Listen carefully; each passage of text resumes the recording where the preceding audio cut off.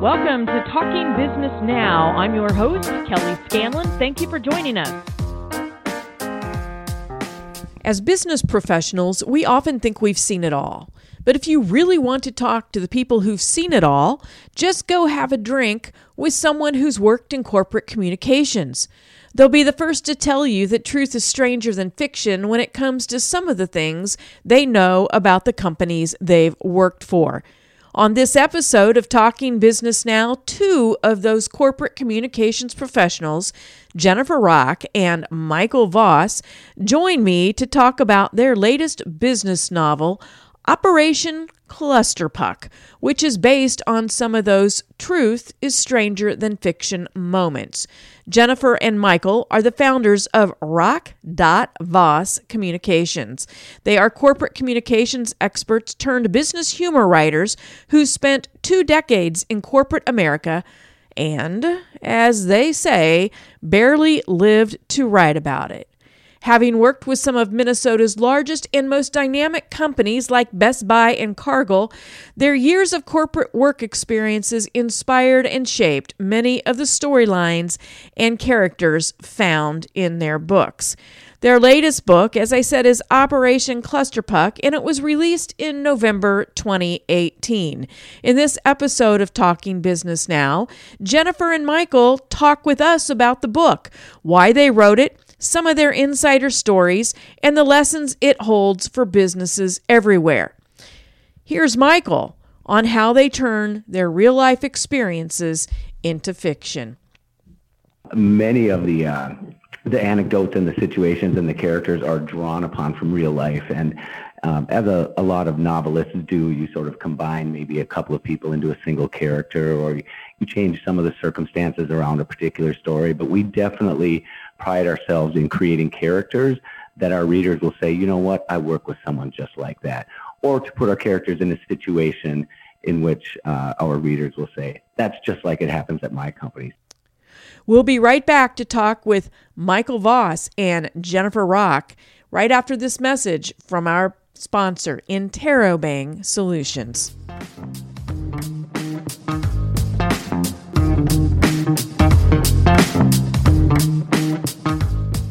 Would you like to position your company as an industry thought leader, increase engagement, and build credibility with prospects and clients? Establish your influence as a trusted resource? Interrobang Solutions offers full-service writing and publishing solutions that deliver your company's messages with a bang. You can count on us to provide turnkey solutions that support your existing marketing and communication staff, or act as your full-service outsourced partner.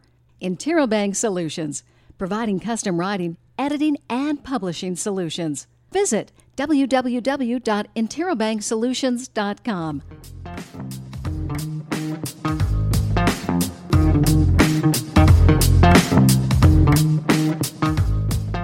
We're talking business now with Jennifer Rock and Michael Voss, the founders of Rock.Voss Communications and the authors of Operation Clusterpuck.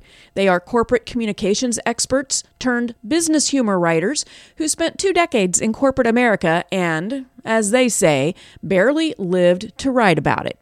Having worked with some of Minnesota's largest and most dynamic companies like Best Buy and Cargill, their years of corporate work experiences inspired and shaped many of the storylines and characters found in their books.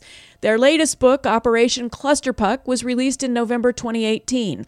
In this episode of Talking Business Now, Jennifer and Michael talk with us about the book, why they wrote it, and the lessons it holds for businesses everywhere. Jennifer and Michael, welcome to Talking Business Now. Thank you for having us. It's so great to be here. I can tell you two like to have a lot of fun. Having read your book, why did you just start writing workplace novels? As you said, we like to have fun. We have spent together about 45 years in corporate America, and as your listeners who have spent any time in a big company knows that that's not always easy. And the two of us actually worked together for 12 years at Best Buy headquarters and had big jobs with big responsibilities. And at the end of a particularly long and shall we say, soul-sucking meeting, the two of us escaped, and we went to a very early happy hour, shared probably more than we should have in terms of cocktails, and started swapping stories of the things we had seen, the characters we knew, the people we had worked with in corporate America. And as all the best stories always happen over happy hour, we pinky swore that we were going to sober up and we were going to write a book one day. And that's exactly what we did. We actually stuck with it and said that we have too good of stories from inside corporate America not to share them with other people. Yeah, and you're doing this in novel form. In fact, Operation Clusterpuck is a sequel to an earlier novel. So what inspired the sequel? You talked about how you decided to start writing humorous business novels to begin with, but then why did you decide that it needed this sequel? And most importantly, how in the world did you come up with the name Operation Clusterpuck? You have to be really careful how you say that. Yes, we tried to enunciate that very carefully. As we were finishing our first novel, we were fortunate enough to work with some really good editors, one of whom said, why don't you leave the door wide open to a follow-up, because this seems like the kind of story, and you've written about the types of characters that your readers may want to come back to in a future time. So we actually rewrote the last chapter of our first novel, BS Incorporated, while the first part of it was on the printing press. And we left the door open with a bit of a cliffhanger, and then came back to the story with, as you said, Operation Clusterpuck, which at the time was not the title of the book. We had a working title that I don't even remember. It was really not all that inspiring. It was not good. Yes. As we so often do, Jennifer and I divide and conquer and try to play to one another's strengths. And we kicked around some ideas together and then went our separate ways. And Jennifer came back to me with the text later that evening and said, I think I've got it. And lo and behold, it was Operation Clusterpuck with a P. No, it's a great title. And I love the first one too. BS Inc., Business Solutions Inc. is the name of the company this is all based on. And of course, the BS speaks for itself. Can't give the whole story away because we want readers to get the book. But for those who are listening today, if you could set the stage for us, set the scene. Who are the two main characters, Anna and Will, and what's the situation that they find themselves in as the novel opens? Because like you said, you left a cliffhanger there. So BS Incorporated and Operation Clusterpuck are both the story of a big Midwestern company that's grown way too big too fast and tends to always find itself spiraling out of control in one way or another. Sounds so familiar. And for a lot of people, it's no matter if you work in academics or government or corporate America, a lot of the situations are very familiar.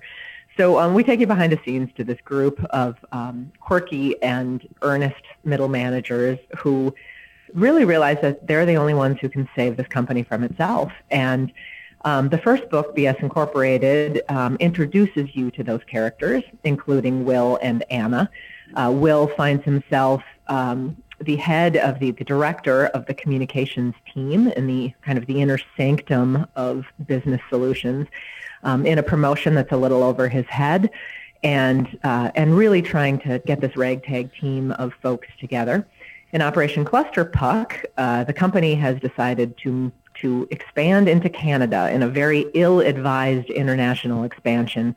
And again, has to call on his team to uncover a very dubious plot that might this time actually take the company down. And Will, again, in his earnest, everyman way, he is that colleague that you want to just grab a beer with and chat, and he'll tell you some inside stories, and he is just that guy that you always know has your back. Anna, on the other hand, is still fairly new to the company. She is ambitious, I would argue, in all the good ways, and really is using this company as a stepping stone to get into bigger and better positions at probably better companies. But the two of them work together quite well to figure out what this company needs and really how to support the employees of this big, crazy company.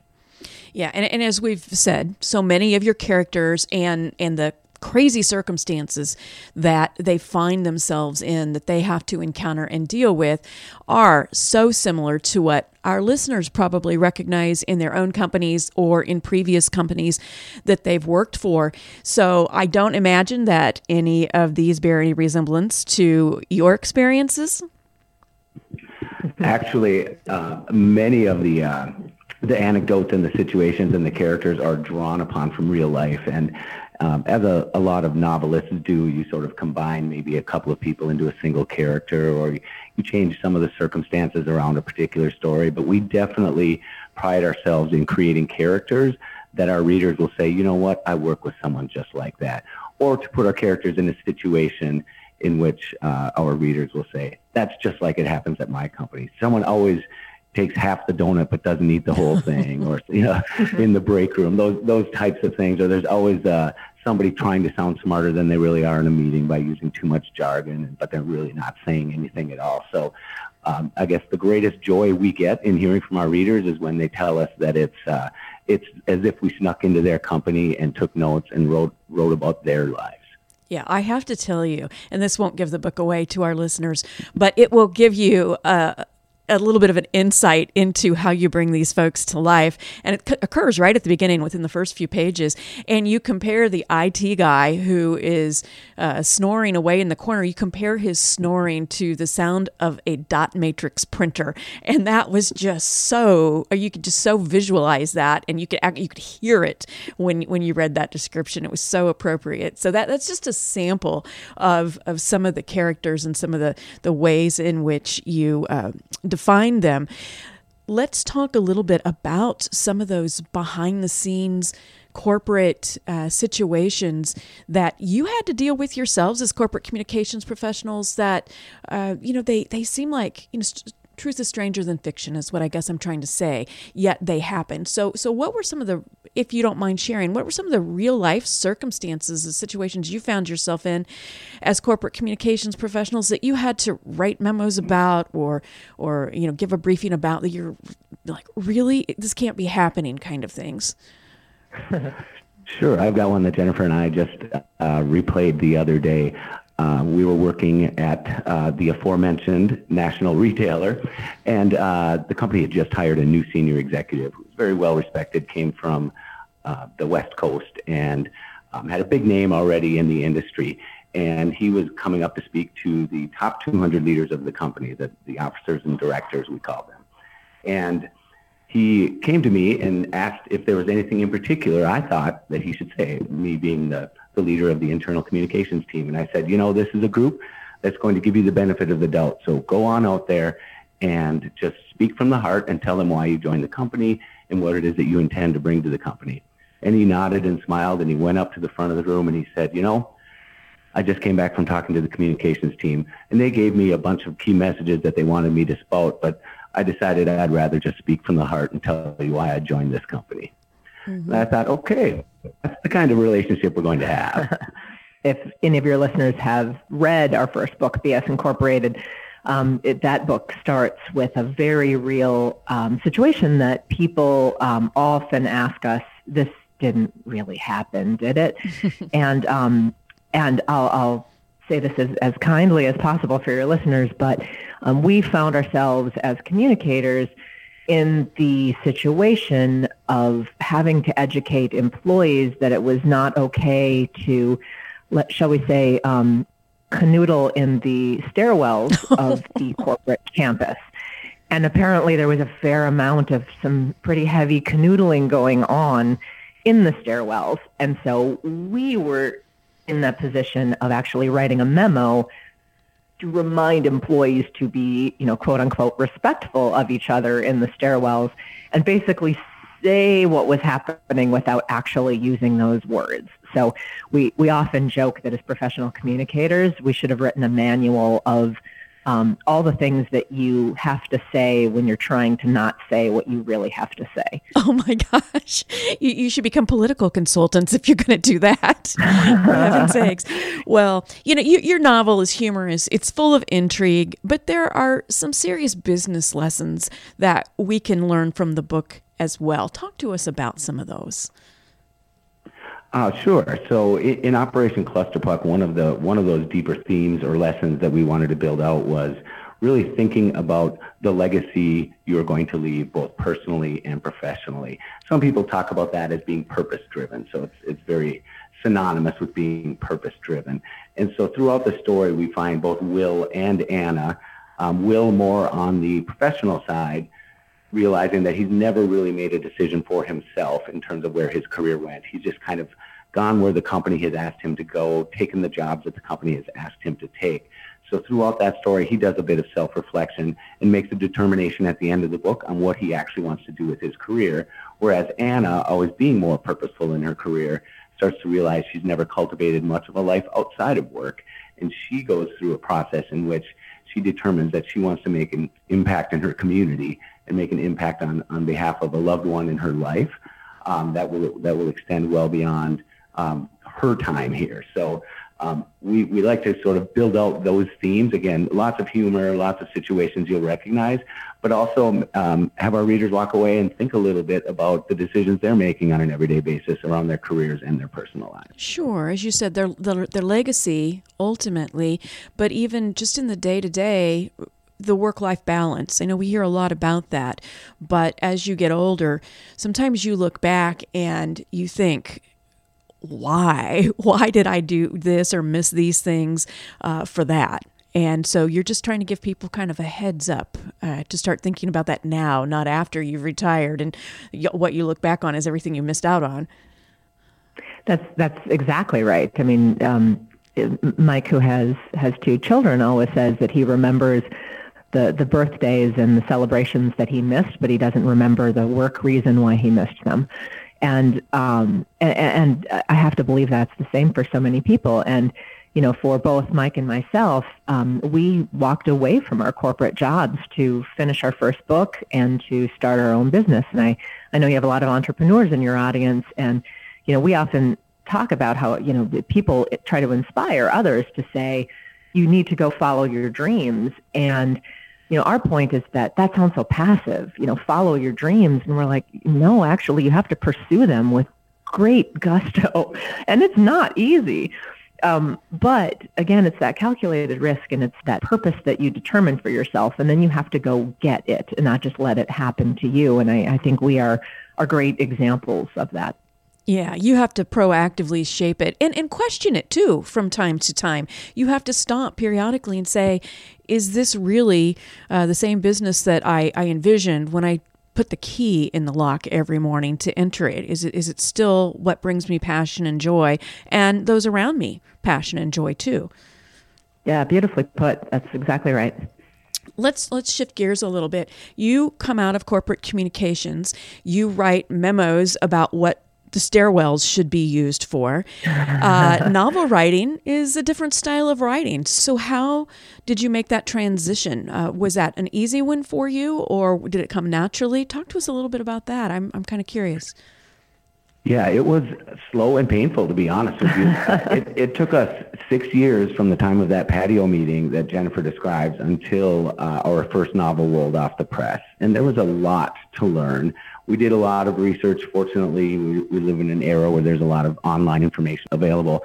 But one of the really big lessons we took away, too, is to surround yourself with experts and people who are smarter than you in things in which you are not particularly strong. So we consulted a lot of editors. We went to conferences about writing fiction because it is very different. We used to joke that, you know, half the memos we wrote in corporate America were fiction, but that's very, very different than, you know, creating a character and setting a scene and all those types of things. And fortunately, we had the basic writing ability. We had to, you know, set down our egos. As Jennifer said, we had pretty good jobs and we thought we were pretty accomplished, but we were starting from scratch and we had to learn a lot, and we took a lot of pretty direct feedback on some things we weren't doing well. And we revised that first manuscript multiple times, as I said, over the course of 6 years. And finally got it to a point where we found a publisher willing to take it. And it shows that you went to those extra links, because for listeners who are out there that think, oh, this is going to be like reading some kind of an annual report, it's not like that at all. It's truly a novel. And I wanted to make sure that we got that out there. The characters are well developed and so forth. How do you write a novel in tandem. You hear sometimes about writing a business book, analytical, a theoretical kind of book, but how do you write a novel in tandem? Yeah, well, there's a reason why the first one took us 6 years. We had to figure that one out too. And I think we are living proof that you can co-author a novel together, because we have not yet killed one another or strangled one another, because we certainly have had a lot of debates in figuring out the process. But, I think writing a novel together is much like any business partnership or good colleague relationship that you have in business, where we have figured out how to first set forth a strategy that we both can agree on. And that's in terms of, a book is how many chapters and what's going to happen in the first act of this book, and what are the character story arcs going to be. And we agree on that overarching strategy. And then in terms of execution, we really, as Mike said earlier, we play to each other's strengths and we respect each other's processes. And again, much like any business partnership, Mike has to live with the fact that I write like I paint with a paint roller, where it's just great big strokes, like let's just see what the color looks like off, on the walls and get this first draft out there fast. Mike picks up a watercolor brush and makes sure that every single word is right off the bat. And those are very different processes, but we respect what each other brings to the table and realize how we can feather those things together to then come up with the finished product. And again, the first book took 6 years. The second book took 9 months. So we figured some things out and figured out the process. And it really is a process of mutual respect and understanding and giving each other the space to create, and then figuring out how to bring that together in a way that has a much better final product than either one of us could have created on our own. As I mentioned, and you have too, Operation Cluster Puck was a sequel. And I'm just curious, do you have any more sequels or something else following this book? Where do things go from here? Great question. We definitely plan to write a third book. What we haven't determined yet, Kelly, is whether it's a third book in this series or whether we will create a new set of characters and a new set of situations that we take our readers through. As you know from reading the book, we did leave the door open, so we could do another sequel to our sequel. But I think we're going to listen to our readers and see what they tell us, and tell us if they have an appetite for more of Will and Anna and Benny and the crew, or whether they just want to see us explore and go in new directions. But we definitely plan to continue writing together. I think there's something there with this particular storyline, but we'll see where you take it. In fact, for those who have not read the book yet, finding out about it today, where can they go and get copies of this book or your first book, Business Solutions, Inc.? Sure. So we are in every place that fine books and ebooks are sold. So you can search for us on Amazon or iBooks or BarnesandNoble.com. And all of the links to all of those things are on our book website, which is rockandvossbooks.com. And there you can also get little excerpts of the book, find out a little bit more about us, and get also links to find podcasts like the one we're doing right now with you, Kelly. Oh, well, great. Thank you. Again, that's rockandvossbooks.com. Voss is VOSS, so rockandvossbooks.com. And I have to ask you, we're on a show called Talking Business Now. So what do you think businesses need to be talking about in 2019? What's the urgent question that they should be answering and talking among themselves about?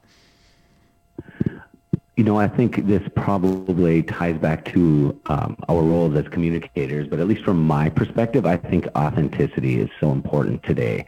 Whether you are a leader speaking to your employees, whether you are a brand speaking to your customers, authenticity is so important today. And I think you've got people throughout the world expect you to be honest and transparent with them in terms of what you're offering them. Again, whether that's from a career standpoint or whether that's from a product or service standpoint, people are so interested today in what your sustainability strategies are. All those kinds of things require a company and the individuals that work there to be really authentic about what they stand for. Michael, Jennifer, thank you so much for being on the show today. And for those of you who are now inspired to go out and get a copy of Operation Clusterfuck, you can do that at rockandvossbooks.com. We appreciate the support of our sponsor, Interrobang Solutions, providing writing, editing, and publishing services. Give them a call at 913-220-4251 or visit interrobangsolutions.com. And thank you for tuning in today. Please be sure to join us for the next episode of Talking Business Now.